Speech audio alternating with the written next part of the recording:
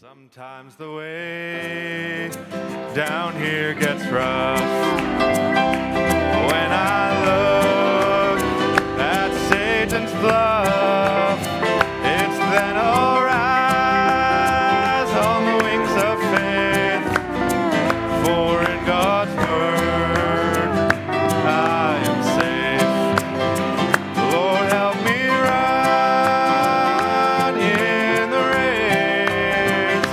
Help me not bring you disgrace, but let me rise on the wings of faith until the day I see your face. Now we can see the end in sight, the coming up, the Lord is nigh. Oh, sinner, when will you stand? When the time down here will end. Lord, help me run in the race. Help me not bring you disgrace. Oh, but let me rise on the wings of faith until the day I see your face. Lord, help me run in the race. Help me not bring you disgrace, but let me rise on the wings of faith. Oh, I see your face. Let's sing that second verse. Lord, We help can see the end inside, the coming of the Lord is nigh. Oh, sinner, where will you stand when the time down here shall end? Lord, help me run in the race. Help me not bring you disgrace, but let me rise on the wings of faith until the day I see your face. Amen. How many's happy to be in church tonight? Amen. Amen. I love that song that Brother Jeff sang. Whose report do you believe? We'll believe the report of the Lord. Amen. His report says we're healed, we're free, we're saved, we're delivered. Amen. Amen. God bless you. God bless you. Well, we sure enjoyed the service this morning from Brother Moses. We're God's property, and we want to stand on that, and enjoyed the song service, Brother Jeff, and the specials tonight. And that's been our theme song, I'll Fly Away. It was so beautifully done, and the song, I Can't Even Walk Without You Holding My Hand. And how many's enjoyed the special meetings a week ago? Amen. How God moved. Amen. I don't know if you've had an eventful week like mine the week after the special meetings, but she said yes, and I only had to get down on one knee, so God is good. God is good. Life is easy when you're up on the mountain, right? Well, maybe we'll just change the order a little bit, and we'll go to the Lord in prayer. I have one written request that was brought in. It's for my grandparents, Joe and Maria, Brother Joe and Sister Maria, that they're at home struggling with COVID, and I think it's still around, and so we want to keep in prayer and just remember them in prayer, and just also want to remember the service in prayer tonight. And if you have a need, maybe lift it to the Lord with an uplifted hand, and if we can turn loose our faith, if we can just look to you, if we can look to the King of Kings and the Lord of Lords, He can meet every need. And Heavenly Father, we just thank you for your presence that's here, and thank you for how you're so faithful and you're so true. And Lord, there's none like you. Lord, we love you, Lord. We want to give ourselves to you another time, Lord, and just pray that you'd come, Lord. I have nothing in myself, but Lord, when you come, Lord, you can do something. And Lord, each of us have nothing, but when you come, Lord, take these hands, we lift them up. Lord, let you be glorified. We have nothing without you. And thinking of the needs, Lord, I just pray you touch my grandpa and grandma, Lord. And I just pray, touch them, Lord. Go by their way. You know the struggle that COVID can be. And I pray you just clear up the airways. I pray you bring healing, oh God. Anyone else that would be struggling, Lord, sick, not feeling well, Lord, I pray that you'd heal them. I pray you'd touch them. I pray you'd deliver them, oh God. You're the healer. You're the deliverer. That's what your word of God, that's what the word of God said, Lord, and we believe it. And just pray you'd take this little thought now and anoint it, Lord, and I just pray you'd be in it. In Jesus' name. Amen. Amen. Well, God bless you. That's all the singing we'll do. If we can turn our Bibles to Matthew chapter 16 and 2 Corinthians chapter 4 after that. Matthew chapter 16, verse 13. I have a little thought I'm calling tonight, Turn Loose Your Faith. And you may or may not remember, but Brother Max actually took that same title, and I asked him if it was okay if I could take his title from October about a year ago, and I can't preach like him, so we're all good. It'll come out differently. I haven't learned how to dance like that, but one day maybe. But we'll just look to the Lord. Turn loose your faith. We can sometimes hold back and limit, but when we've been taught all we've been taught, and when we've been living all that we've been living, there comes a day when we can say, I believe this promise of God. And this is for me, and this is mine. And see God move behind it. Turn loose your faith. Matthew chapter 16, verse 13 would say, when Jesus came into the coast of Caesarea Philippi, he asked his disciples, saying, whom do men say that I, the Son of Man, am?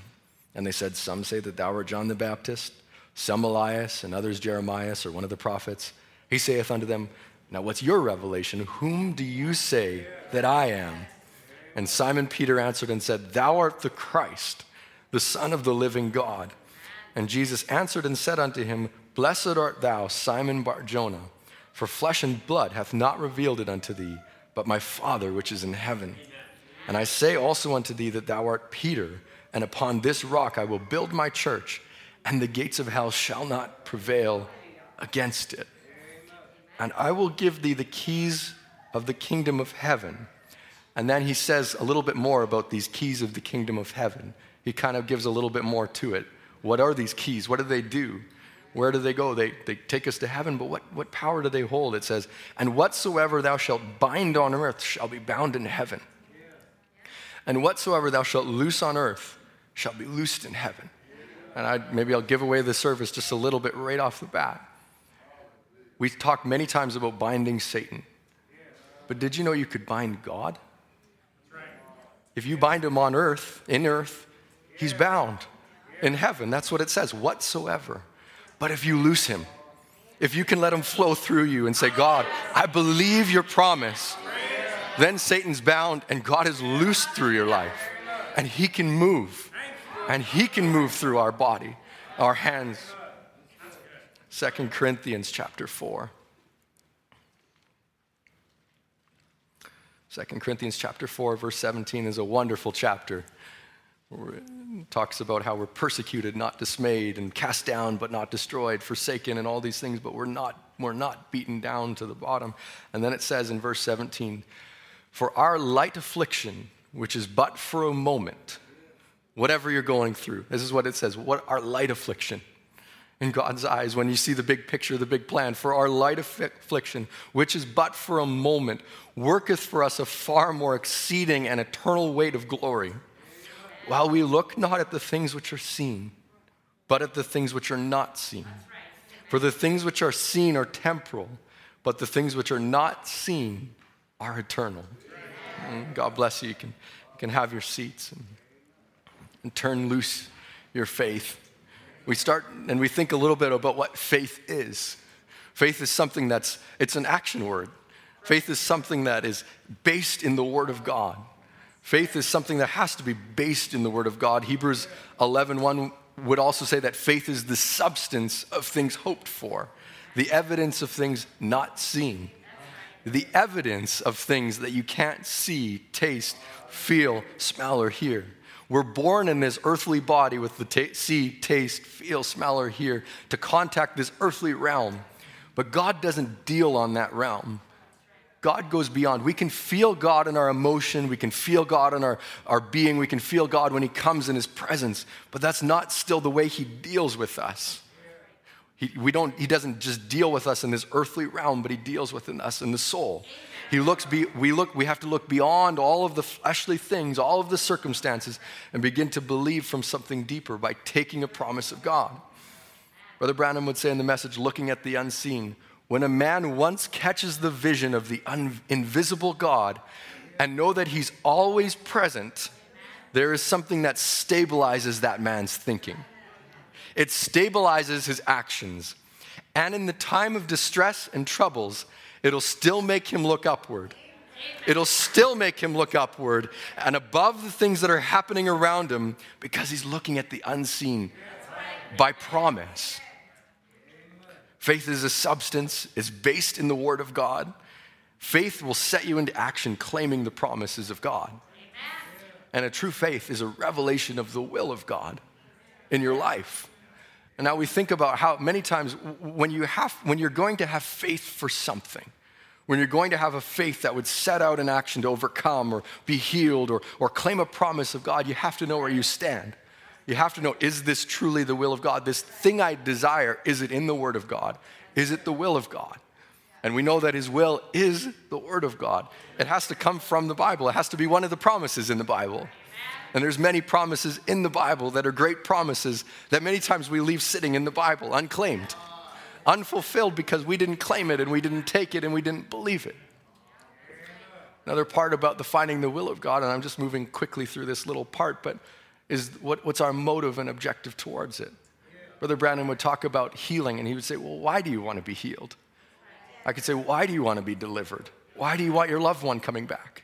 What is it? Is it burning desire for their soul? Is it something your own selfish? What would be the desire for the promise to be hit?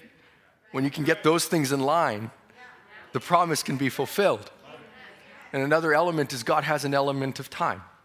Brother Branham would say about Moses, and he would talk a little bit about God's element of time.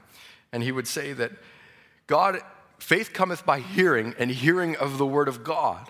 God and his great, marvelous promises, they're just as unfailing as more than the heavens and earth is itself. For heavens and earth will pass away, but God's word will never fail. It has to be. The main thing is if we can find where God's word belongs in our life. Many times we can claim a promise and we can set out in faith, and then nothing happens for a long time. That doesn't mean a thing. Not if you keep holding on. Not if you keep holding on. Abraham staggered not at the promise of God. And he didn't waver, and he held on for 25 years until that promise was fulfilled. The main thing is if we can find where God's word belongs in our life. God sets times and time limits. And then it all works to that time. Many of them before the coming of the Lord Jesus, there was many false things that rise up right at the same time as Jesus and said, this is the Messiah, and this is many false things taking place according to the scriptures just before the coming of the Lord Jesus. And people, now about the promises, people try to do it within themselves. Many times we can take a promise, we need this, we want this, and we begin to act on it of our own humanity. When it's to turn loose our faith, not our humanity. It's to let go and let God, not us. We have nothing to do with it. I found it so beautiful so many times in my life where I can let go of a situation and just say, God, I commit it to you, and he works it out in the background. He works it out. I didn't do a whole lot of anything other than just have peace about it and find peace about it. He fights our battles. He does it. If we can turn loose him in us, if we can loose God and not bind God back and just with our own humanity hold back and say, I've got to take care of it, I've got to do it. People try to do it within themselves. Amen. They try to make God's word fit to their program. But you've got it vice versa. You've got to fit God's program. Now, Moses, he knew he was here knowing that God had made a promise that he was going to deliver the children of Israel. Why, Moses, knowing he was called for that purpose. Now, when you've got a call from God, that doesn't altogether mean you're just to jump right out and you're doing the will of God. You have to find the will of God and the time of God to do it. Moses thought, well, the children of Israel will understand now that I'm their deliverer. So he starts out and he only kills an Egyptian. And he found out that the children of Israel also did not understand. Then Moses lost all hopes, and this is what we can do. So many times we get in our own humanity, we try to make it happen, we try to bring it to pass, and then we start to lose all hope because it's gone sideways, and it's not the way it's meant to be because we got in the way. But Moses began to lost all hopes, the power that he had, thinking that freedom wasn't for the children of Israel. We can fight with something and struggle with something even within our lives that we can't overcome and we can't fight. The more we do it in our own humanity, the more miserable we become because we fail. But when he comes, but we can get all down and out about it and thinking there's no freedom left for us. There's nothing that we can have or that we can't get there because we've tried in our own humanity over and over. But when he comes, Moses had lost all thoughts of freedom. That's an amazing quote to me from the Message. He had lost all thoughts of freedom till God met him one day in a burning bush. And then when God's season come along just exactly, he revealed his plan to Moses. Here's the battle plan. Here's how we're going to overcome. Take this stick. Take what you have in your hand and go forward. Loose your faith, and I'll move behind you. The reason that Moses had forgot about freedom, God's promise that he would free them, but God hadn't forgot about his promise. Moses tried in himself and failed. That's what the church has done many times. We tried in ourselves to do things when we fail to find God's element of time. So as we move, as we walk, as we're looking for these promises of God, as we're looking for God to move in our lives, just hold on. Just wait. Abraham patiently endured until he received the promise. Let God figure out the details. We don't have to do that. That's God's part. That's God's job. Brother Branham would say, and one of the most beautiful, wonderful things of God and the Christian, the connection of the fellowship between God and Christians, is that they are sons of God, are led of the Spirit of God. The greatest thing I've found in Christian life is letting the Holy Spirit lead you and guide you. And his work is marvelous. How many in here has ever been led by the Spirit of God? Oh my, that's wonderful. There's no one, he would say, there was no one that would lead you to the altar but the Spirit of God. There's no one that would bring you here tonight unless it was the Spirit of God leading you. He moves in mysterious ways, his wonders to perform. If you're here tonight, it's because God brought you here. It's not a coincidence. He has something he wants for you to hear. He has something to deposit in you. When God made man, he made him thus, for he made this little certain compartment. He made this certain compartment in the man for his own throne, his control tower. God wants to lead man, but man wants to lead himself. Therefore, there's a war constantly. The man wants to go after what he sees with his eyes. That's where he's deceived. That's where Satan deceived Eve, by what she could see. The fruit that was pleasant to the eye, but it was death to the soul. So it is tonight. God wants to lead man, so he made himself a little control tower in the midst of his heart, so that that man could be led by the Spirit of God. And that's what's true, and another quote, and that's what's true about human life today. The devil will lead you right into the slaughter pen if he could. He'll lead you right into confusion. God's not the author of confusion. If we dwell in a realm of anxiety and confusion and all these things, that's not God. That's not God. Wait a little bit. Pray a little bit. Sing a song. Wait for the presence of God to come. Then let God lead you what the right thing is, what the right path is. Don't dwell in that realm of confusion. He will lead you into confusion. He will let you see something that looks pretty and looks like it might be pleasant to the eye when the Holy Spirit is condemning it and saying not to believe it. So we should follow the leadings of the Holy Spirit always. And you cannot follow the leadings of the Spirit until the Spirit is in your heart to lead you. We must be standing firmly in the Word of God. We have to be clean. We have to be clear. We can't follow the leading of the Spirit till we have the Spirit. And yet, the goodness of God leads you to repentance. So when you're wrong, God will lead you to the right because he wants you standing there. When you don't have the Spirit, God will bring you to a place where you so desire the Spirit that he fills you and he leads you. He wants to get you to that spot where you can lead and you can be led and you can be guided. Brother Branham would say, as I've often remarked, what if I was standing here on top of one of these mountains tops, starving to death, and no one would give me any money? and a loaf of bread would save my life, and you come along and felt sorry for me, and you gave me a loaf of bread, or maybe you gave me 25 cents, say that's the purchase price of a loaf of bread, you gave me 25 cents, well, I can be just as happy with that 25 cents in my hand as I could with a loaf of bread in my hand. Why? Because I've got the purchase power of the loaf of bread. The only thing I have to do is walk over there at the store and get it. So when God makes a promise and we are standing in the spot where we can claim that promise, we have it. It's our purchase power. We have that promise of God, and we can say, I want to go get it. Because it's no good to just hold it and just say, I believe the promise of God, but now we have to go claim it. We have to go fight for it. We have to say, this is mine. Faith never looks and says, I don't feel any better. Faith never looks and say, I don't feel any better. I don't see any better. I don't hear any better. Faith rejoices because you've already got the purchasing power of your healing. You're just as happy, know just as well as anything that you've already got it because you've got the purchasing price of it. Faith is that substance of things hoped for, the evidence of things not seen, but there's a day where faith ends in sight. There has to be a day where faith ends in sight, where it's fulfilled. Otherwise, that promise was nothing. But when the promise comes all the way to a spot that you see your loved one come up the aisle, or you see your healing come and fulfilled, or you see your deliverance, you're living it. It ends in sight. It has to, because it's faith, and it's faith in something that's sure and something that's true. If you really believe it, everything in this Bible is yours. It's your faith.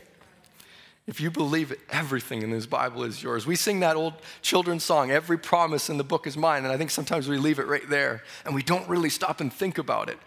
What are the promises we have in the book? What are these promises that we hold in the Bible that we can claim on to and say, that's mine? Sometimes you take one verse, and that can hold you because that's the one verse you need, and you have to keep going back to it. If the Son will set you free, you shall be free indeed. Hold on to it until you have it.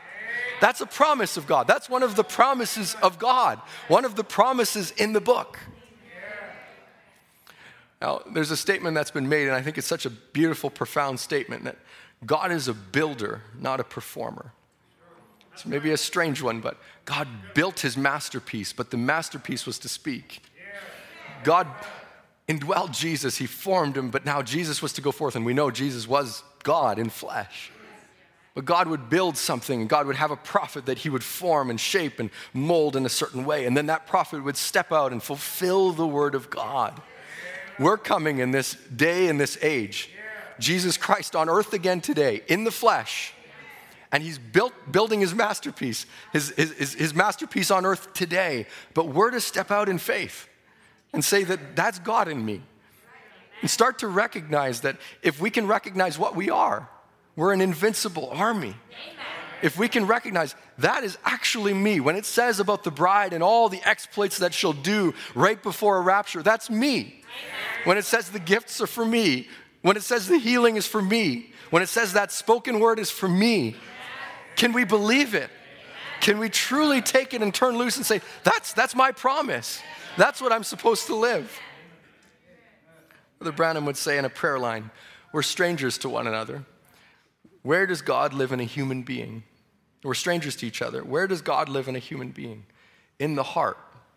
And he said, that's where your trouble is at. It's your heart. Not because of lack of God, but by letting your faith loose to heal that heart trouble, you'll get well.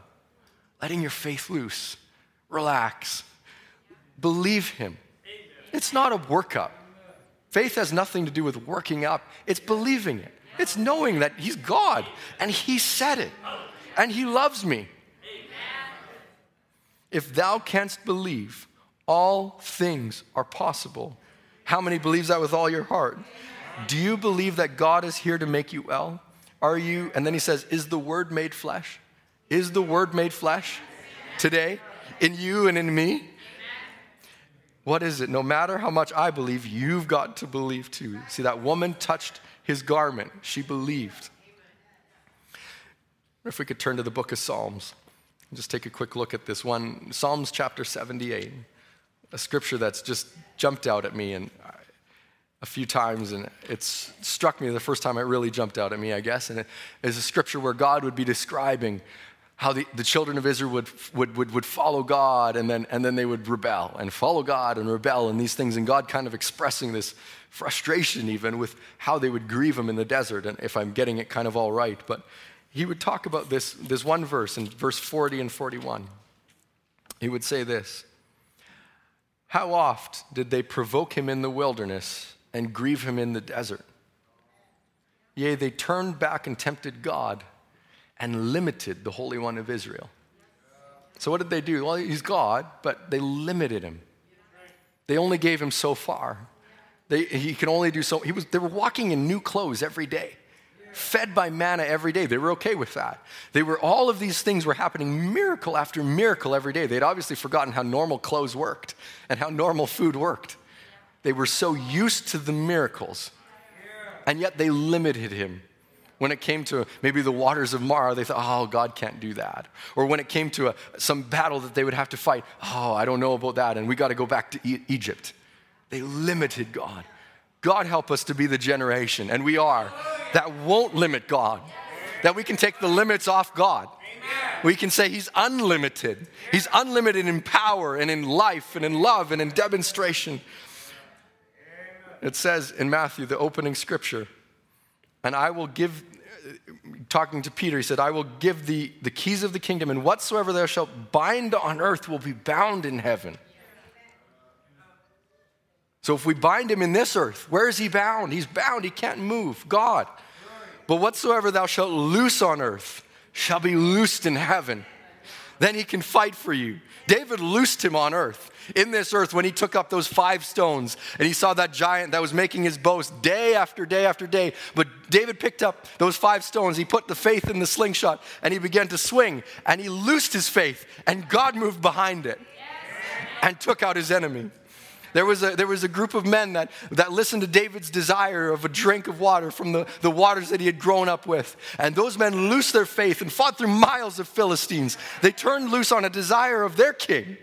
What can we do when we turn loose our faith, just stepping out on what God has called us to do? He called you to do it, like Gideon. He put out those fleeces, all those things, but when it came down to it, God had called him to do it, and he went and did it. And he won. And he won what he was supposed to win. What is it? The power of God. In the message, the power of God. God rules in nature, and he says, who hangs the stars at night? What science could do it? You argue, what is God, or is God real? How could God not be real?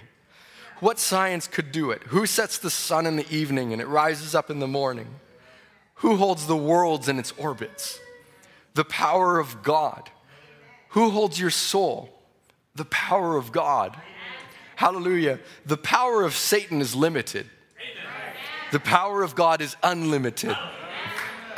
The power of Satan is limited. He's only bound to time and space and all of these things, and one day he'll end. He won't carry over into that eternal realm again. He'll be stuck in that little time realm, and eventually that'll be gone forever. Satan is unlimited, but what's in us, what's in you, and what God is, who God is, it's unlimited. There's no limits to God. Brother Branham would say, I was told some time ago that they had a jet plane that can make the noises we hear around that shakes the windows. When that plane has gone so fast that it crosses its own sound, called the sound barrier, when it goes beyond its own sound barrier, it's almost unlimited what it'll do. I think in here that we get a lesson, that when we can go beyond our own sound barrier, Brother Branham would say in another message, our own sin barrier, when we can get beyond the sin barrier, I think he would say, into the Word of God, then it's unlimited what God can do with a man that's ready to go beyond the camp of man. When we can get beyond our own humanity and let go and let God, I don't have to figure it all out. That's God's job. That's God's battle. The battle is the Lord's. We get so caught up in situations, and we get put into this and put into that. And I was thinking on this thought, or spoke on this thought, and led into temptation. Did you know we can be led into temptation? It sounds strange, but what it is God leading us to situations to prove to Satan and prove to us what's inside and to overcome. It's a strange thing, but Jesus was led of the Spirit to be tempted of the devil, even though he himself prayed, lead us not into temptation. But God lets us go into situations where what happens in those situations is things go sideways. Moses at a Red Sea, or Jonah in a fish. Brother Branham said he wasn't out of the will of God. Jonah in a fish, or these different. He was assigned to a wicked and adulterous generation, a sign of the resurrection. 3 days and nights in the belly. So there, Moses at a Red Sea, or Jonah in the fish. They were led into these spots. They were put into these spots for a purpose. Moses at the Red Sea with everything behind him and the Red Sea in front of him. What is he going to do about it? That's why and it was God that put him there. We get put in situations that look so wrong and so off and so this. But if God is there, and if we're living right, and if we're in the right spot, we can go off on our own way. We can easily go off on our own way and in sin and in wrong. But when the situation around us, and we've been walking with God, and God's been leading us this far, and now we hit a spot where something's wrong in the family, or something's wrong in the body, or something we're fighting with. God brought you this far. Yes. What's your reaction? What are you going to do? God said to Moses, why are you crying to me? Speak and go forward. You're led into into temptation, but God led you there. We forget that God brought us there. We feel off and we feel like something's wrong, but we feel like maybe God's not with us anymore, but he's still with you. He said, I'll never leave you. I'll never forsake you. That's another promise of God. We can go right through that temptation, that trial, that situation. God will bring you through to the other side. Brother Branham would say, Heavenly Father, we're taught in the Bible, there's people here who believe every word that you said in the truth is the truth. Lord, sometimes they stagger and punch at the keyhole with the key, that key of faith, with the key missing it, scraping, but they believe it's there. Just let them keep punching. They'll find it, for it's there. Just let them keep punching. If you've been looking, trying to get that faith in the keyhole and trying to get that promise of God, keep going at it. Keep punching at it. All things are possible. That key is the right key. If thou canst believe, all things are possible. As the song is being sung now or played. We begin to think, we hear this, there's promises of God, and I know we know this, but we think, well, what are the promises of God? What are these promises in the Word of God that we say that phrase? But what are they? What are some examples? What's something I can latch onto? In John chapter 6, verse 37, it says this, all that the Father giveth me shall come to me, and to him that cometh to me I will in no wise cast out. So when you come to God, he won't cast you out. That's a promise. For all that the Father has given him, of all that the Father has given him. For I came down from heaven, not to do mine own will, but the will of him that sent me. And then he says a little bit about the will of the Father. So when it's God's will, it's a beautiful thing, because that's what God wants to do. And it's a promise. And this is the Father's will which he hath sent me. Of all that he has given me, I shall lose nothing. Take that for your loved ones.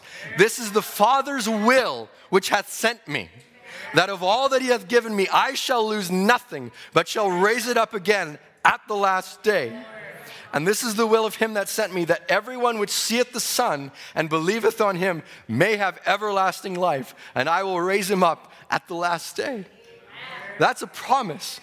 We all have loved ones that we look to, that we want, that we desire. And there's been such a burden and a growing for that, I feel lately, right here.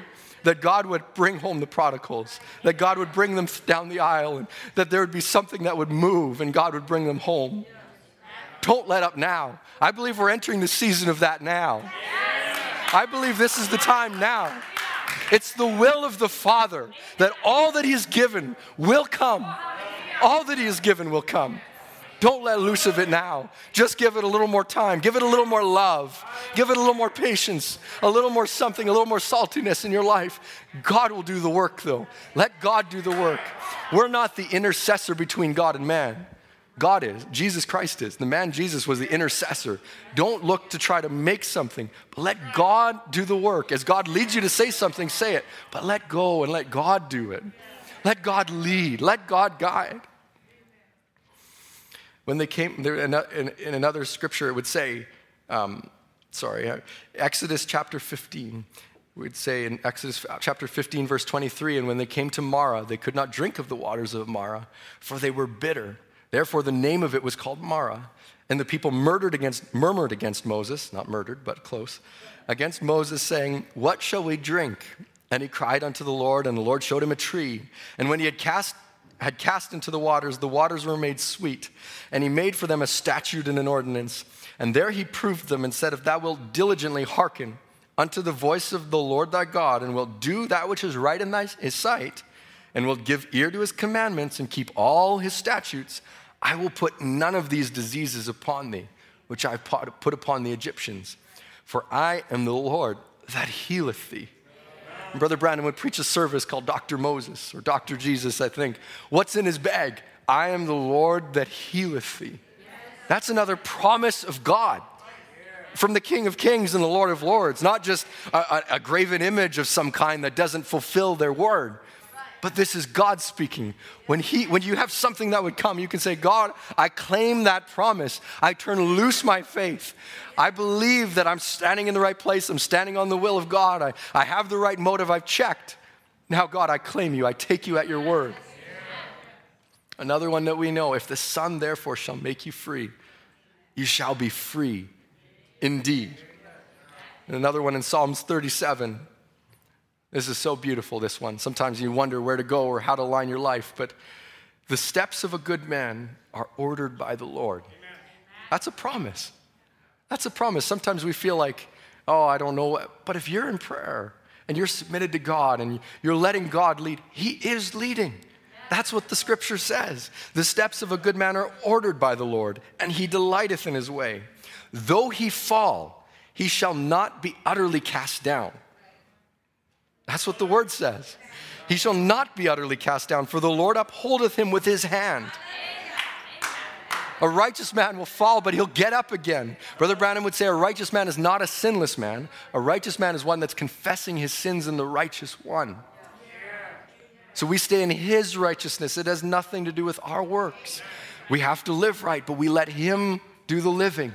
Let him live. He does the overcoming through you. When you let go and let God, you want to look right. You want to act right. You want to dress right. You want to do it right. It's God that puts the desire and lives it out through you. He does the whole thing. Another promise that's right in that same set of verses. I have been young and now I'm old. Yet have I never seen the righteous forsaken, nor his seed begging bread. I've never seen the righteous forsaken, nor his seed begging bread. He is ever merciful and lendeth, and his seed is blessed. God's the provider. God is the way maker. God doesn't leave us forsaken or begging or in these spots. God will provide. God makes a way. He's all powerful. He's almighty. Another one in Numbers chapter 14. This is when there was an evil report given to the children of Israel. And all the congregation lifted up their voices and cried about going over into the new land and Jericho and all these things. And the people wept that night. And all the children of Israel murmured against Moses and against Aaron. And the whole congregation said unto them, would God that we had died in the land of Egypt, or would God that we had died in the wilderness? And wherefore hath the Lord brought us into this land to fall by the sword, that our wives and our children should be a prey? What doubt? Those were not people that were taking God at his word. There were people that were looking at the seen, but not at the unseen. If they could have seen the angels around them, if they could have seen all that was behind them, were it not better for us to return unto Egypt? And they said one to another, let us make a captain. Let us return into Egypt. Then Moses and Aaron fell on their faces before all the assembly of the children of the congregation of the children of Israel. And Joshua the son of Nun and Caleb the son of Jephunneh, which were of them that searched the land, rent their clothes and spake unto all the company of the children of Israel, saying, the land which we passed through to search it is an exceeding good land, and it's God's property. If the Lord delight in us, and he does, then he will bring us into this land and give it to us, a land that floweth with milk and honey. Only rebel not ye against the Lord. Neither fear, this is another promise to me, neither fear ye the people of the land, for they are bread for us. They're what we eat. They're the substance that we'll have. They're nothing for us, for their defense is departed from them, and the Lord is with us. Fear them not. That's a promise of God. That's the promise of God. Jesus would say, with men, this is impossible, but with God, all things are possible.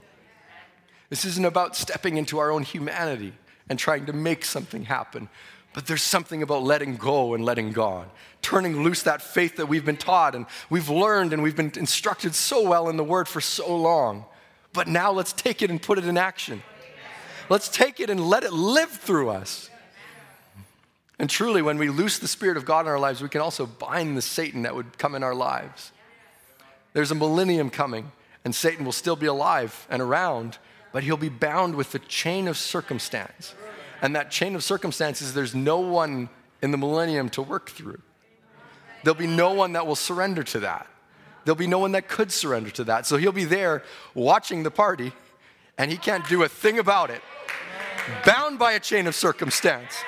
But what happens when we let him live today? We can bind him. Whatsoever you bind in earth shall be bound in heaven. Whatsoever you bind will also be bound. Bind the Satan in your life. Don't look at the things that he would want you to go to. Don't feed your spirit on these things. Bind him in your life. Hold him back. Let him starve himself out. Don't let Satan have any room to be loose in your life. Don't let him. You don't have to. You don't have to. We can bind him in our lives and we can hold back the devil and let him be cast out and under our feet. Not having room to run in our minds or run in our lives. That's not his place. That's not where we're supposed to have. Loose the grudge and you bind Satan. Loose the temper and you bind Satan. Loose these other things. Let forgiveness come and you'll bind Satan. Then he can't move anymore. You let it go. It's gone. Brother Branham would talk about that vision of binding the mamba. And he said, you have the power to bind it and unbind it and loose it. But you need to be more sincere. He says that you'll be able to have power over this, the worst, or any. We need to be more sincere.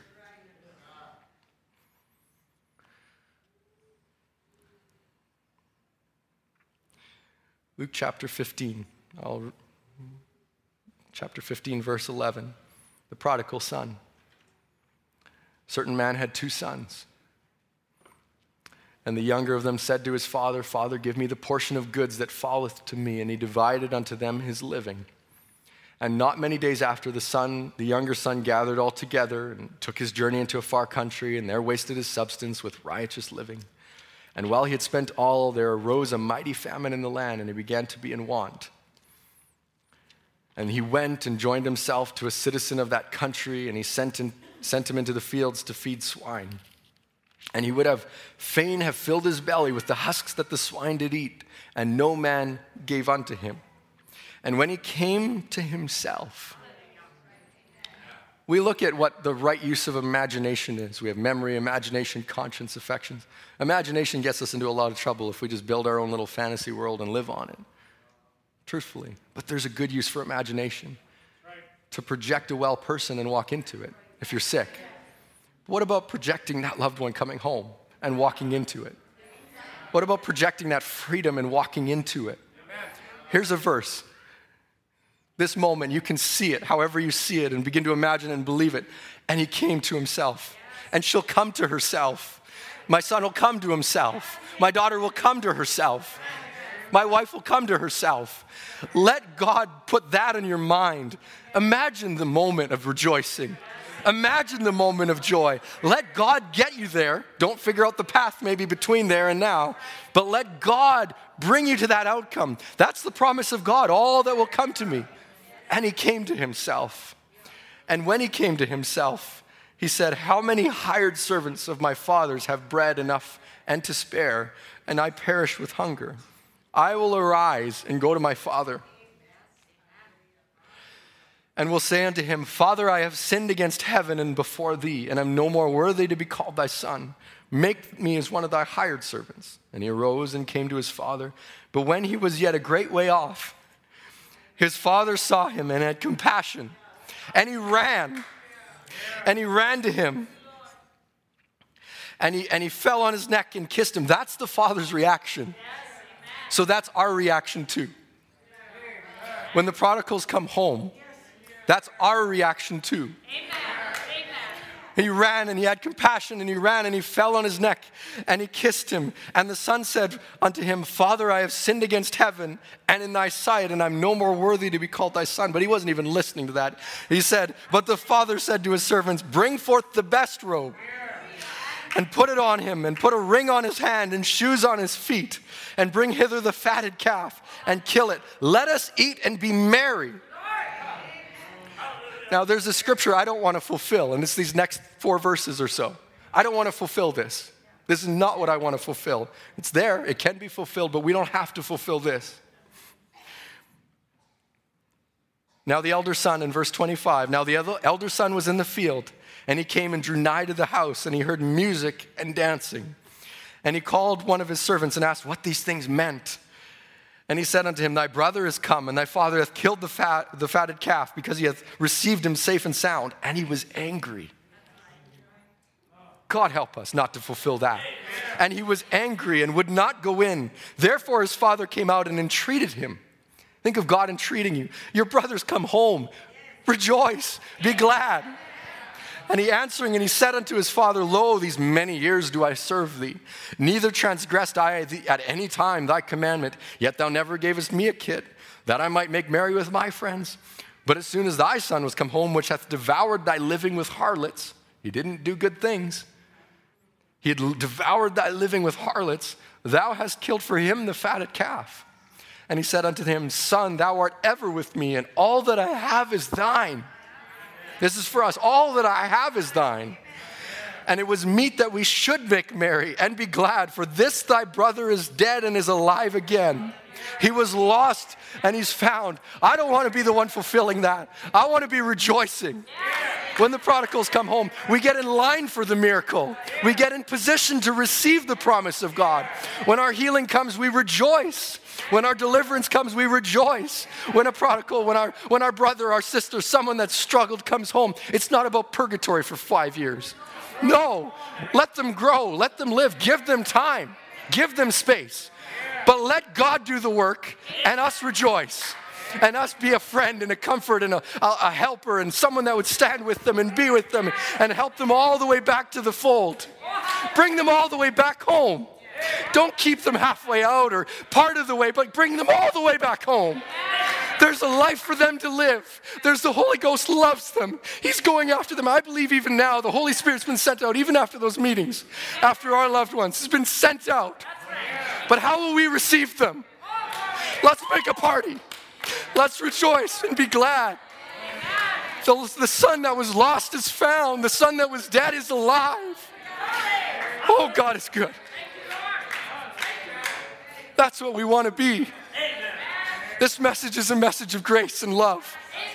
This message is not just rules. We have that. There's a standard. But there's something that we ought to live of love and of joy and peace. There's something that should make the love of God constrains us. The love of God, not the rules of God. The love of God constrains us. It's the goodness of God that leads us to repentance. Let God do the work and pull hearts back in and pull lives back in, and let's be there. Let's be there loving and ready for that day, that celebration. Oh my. If our foundation is firm and sure in Jesus Christ, then brother, there's nothing can shake you, Brother Branham would say. After he had patiently endured, he obtained the promise. After he had patiently endured, he said, can you do the same thing this morning? Can you set your faith and say, it's thus saith the Lord. And no matter what comes or what goes, whether today is easy, tomorrow's hard, the next day they're teasing you, the next day they're making fun of you, the next day they say I'm crazy, I endure.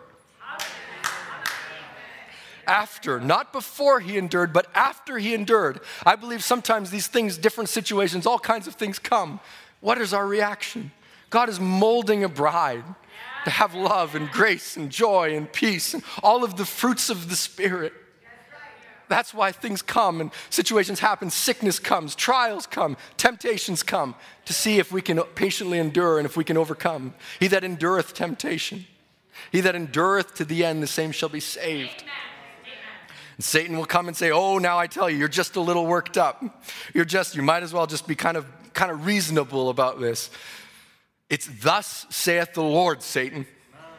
It's thus saith the Lord. No matter how hard it comes, what it looks like, what anybody says, I want to, with patience, not fretting. Person can't have patience and fretting all the time. You just got to set your sails right straight there and walk right on. No matter what takes place, move right on. Listen, I'm going to say something. Faith is unconscious. You believe it? I've learned that in the years of travel around the world and meeting peoples of all different walks. But faith is unconscious. You have got faith and don't even know it. Jesus Christ, no matter if he was in a storm and the gale was knocking the boat from side to the other, or he was standing in the face of a mess of demons, if he was hanging anywhere, it never moved him. He walked right on, just as calm and as quiet as he could be. He was simply unconscious of fear or anything around him. That's right, whether it was going to happen or whether it wasn't going to happen, he knew it was going to happen because God said so. He didn't say, have I prayed through? I wonder if I fasted long enough. Wonder if I did this. He just walked right on, unconscious. He believed what God said was the truth. The words must be fulfilled. If you're here to and you're here to fulfill it too. Yes, just walk unconscious of fear. Walk unconscious of criticism. Walk unconscious unto the world. Walk as you walk in Christ. Walk with him. Not paying any attention, the right or the left. Just keep on moving. If something comes in the church, walk with God. Hallelujah. If sickness strikes you, walk with God. If the neighbor don't like you, walk with God. Just keep on walking. That's turning loose your faith. That's turning it loose. It's saying, I don't care what I see, I look to the unseen. Enoch one day walked like that. You know what he done? He walked all the way home with God. Got so far up the road, he didn't want to come back anymore. Walk with God. The doctor says you're going to die. Walk with God. Doctor says you can't. Well, walk with God. That's all. God promised you, I will never leave you or forsake you. I will be with you to the end of the world. And he took an oath that by that covenant that he would give you, that he would confirm it. You'll have your ups and downs. Don't worry. You've got to go through the briar patches, over sharp rocks, over bluffs, down over the hillsides, up through the mountains, over waters, but walk with God. Amen. The same feeling that's here, the same anointing that's here isn't always so present on Monday morning. Walk with God. It's something that's got to go deeper than just the feeling. It's got to go to the soul. Walk with God. There's so many hills to climb upward. You heard that old song, how little it'll seem when you get to the end of the way. Just look there, all that's been. Look back at your footprints. Won't be very much. After he had endured, he obtained that promise. Brother Branham would say, I've stood in foreign fields with a Quran in one hand of the Mohammedan religion, which is one of the greatest in the world, and with the book of Buddha and a Bible in this hand, and say, somebody's got to be wrong. There's too much difference. Somebody's got to be right if there's a God. Now let's prove and see which one is right. And he'd make this statement, don't never be afraid to bringing the word of God to a showdown. If there's a promise in your life, if there's a situation, if there's something, say, God, I'm calling you on this promise. I want to see you move. There's an element of time. There's an element of waiting. But I believe God will, if that time is way off, God will bring a peace and a faith too to hold you through that until it comes to pass.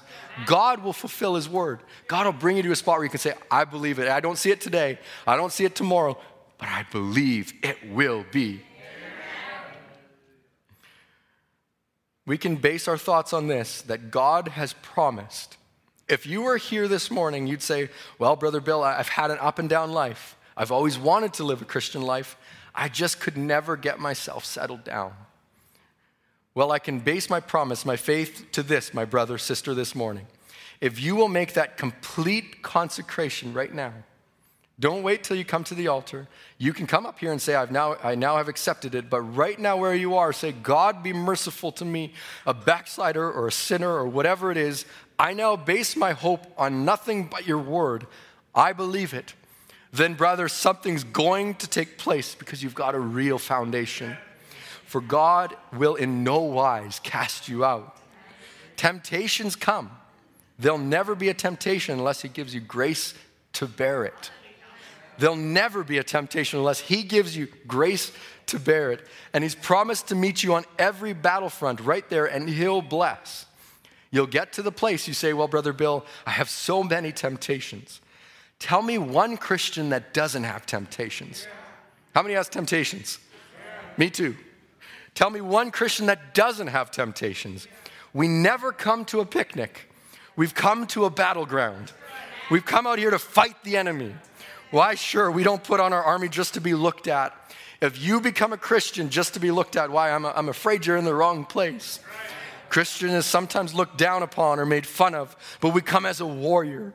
Come sprinkled in the blood, the old rugged cross going before us, the morning star lighting up the way. Why? We're on our road somewhere. Don't care what the world says, what God said. The field belongs to us. God said so.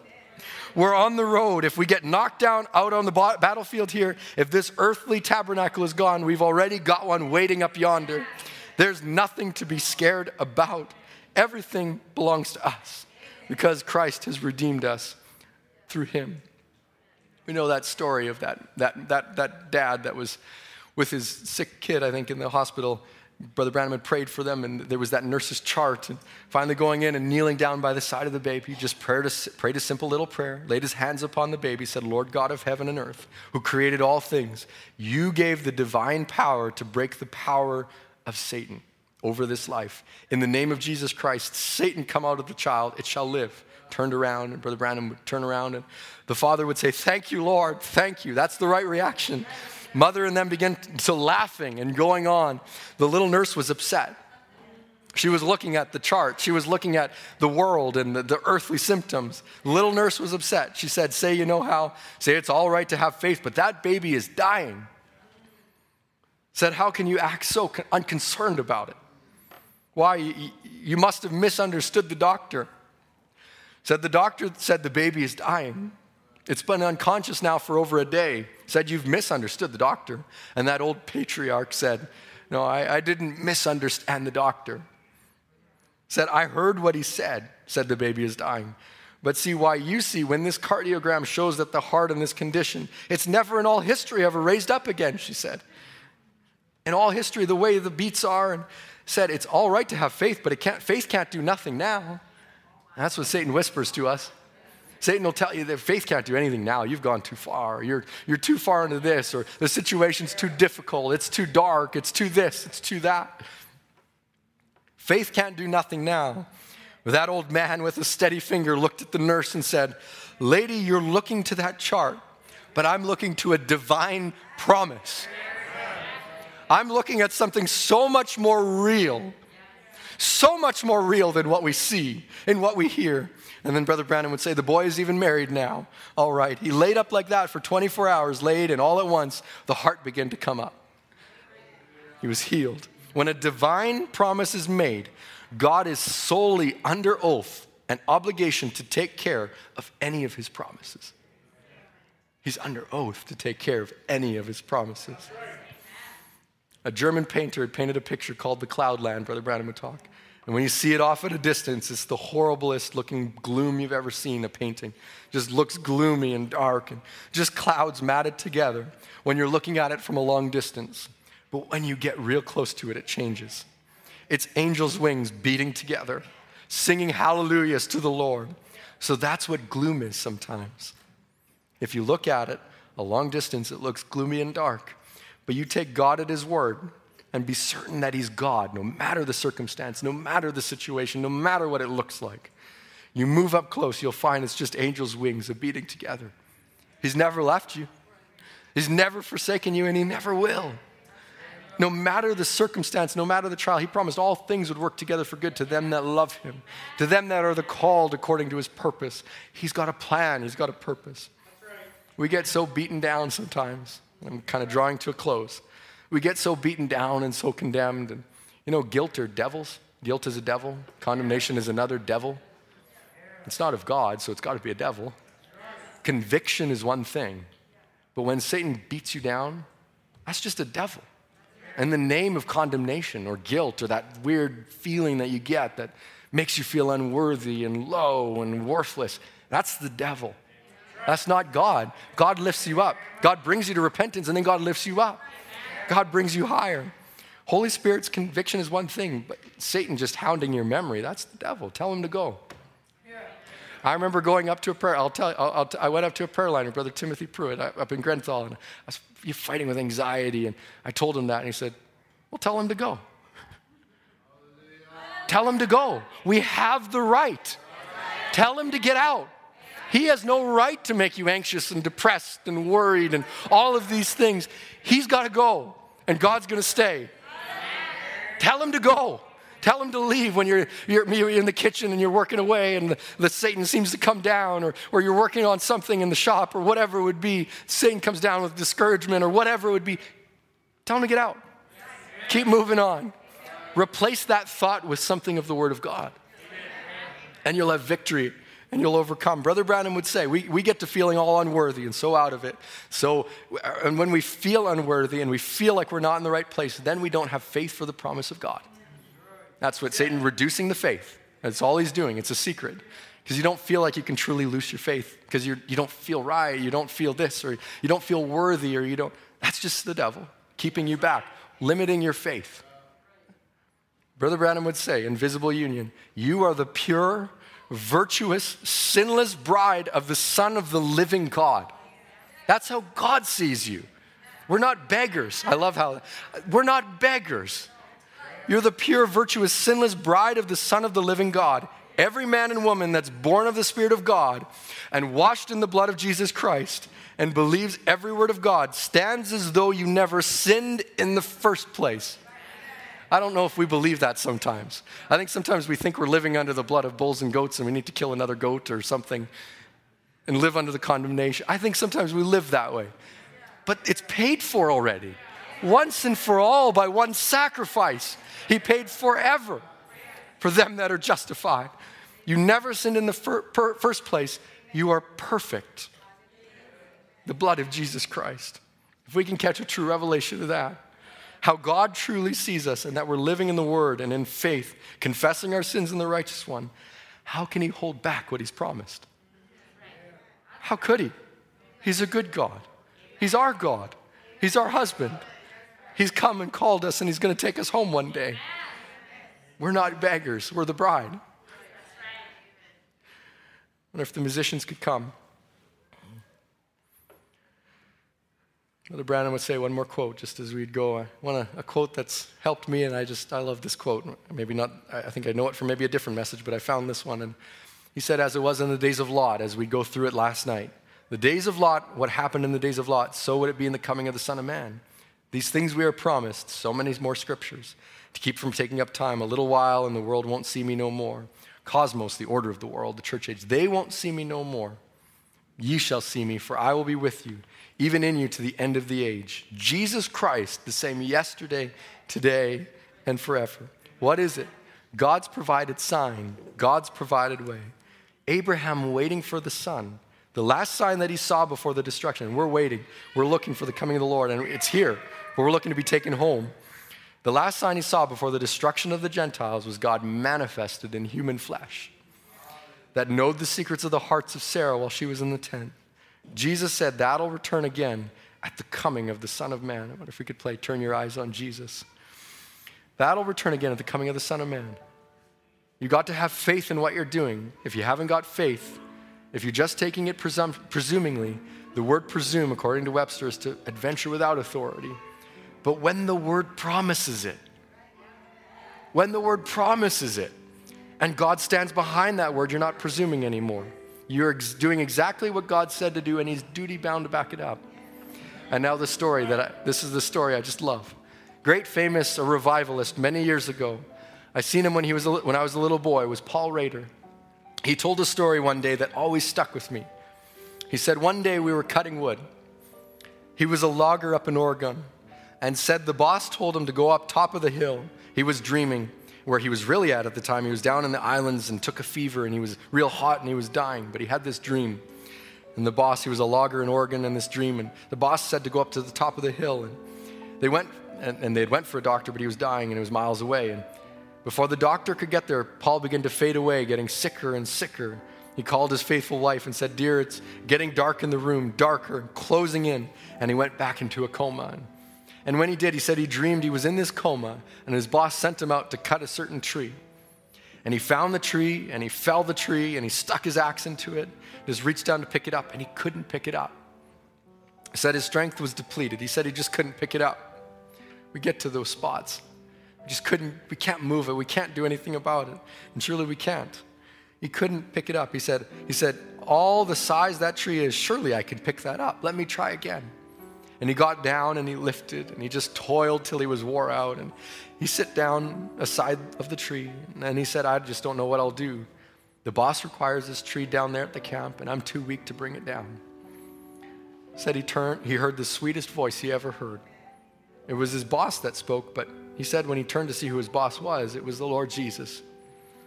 And he said, "Paul, what are you fighting so about? What are you all flustered about? You see that water running over there? Why don't you just throw the log in the river and ride it down? Ride it down to camp." He jumped on the log and he started going down the ripples, screaming at the top of his voice, "I'm riding on it. I'm riding on it." Brothers, sisters, Jesus Christ promised these things to happen in the last days. I believe we're living here. I believe that he's the same yesterday, today, and forever. I don't know how it's happened, but I'm riding on it. I believe that it's the truth because it's the gospel, God's provided way. I believe it's the message of the hour, the time that we're living in, God's provided way. I'm riding on it. He says, "Won't you jump on with me while we bow our heads?" He begins to pray, "Heavenly Father, while we're riding down into glory upon thy word, we believe that thy word is truth. Oh God, may every man and woman tonight climb aboard the word and remember that as long as they go down through the journey, they can confess, I'm riding on God's promise. It'll take me right into glory.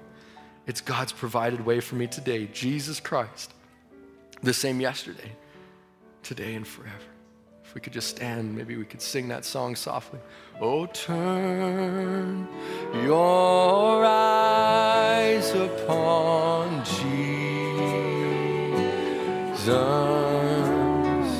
Look full in his wonderful face, and the things of earth will grow strangely dim in the light of his glory and grace. Oh, and turn your eyes upon Jesus. Look full in his wonderful face, and the things of earth will grow strangely dim in the light of his glory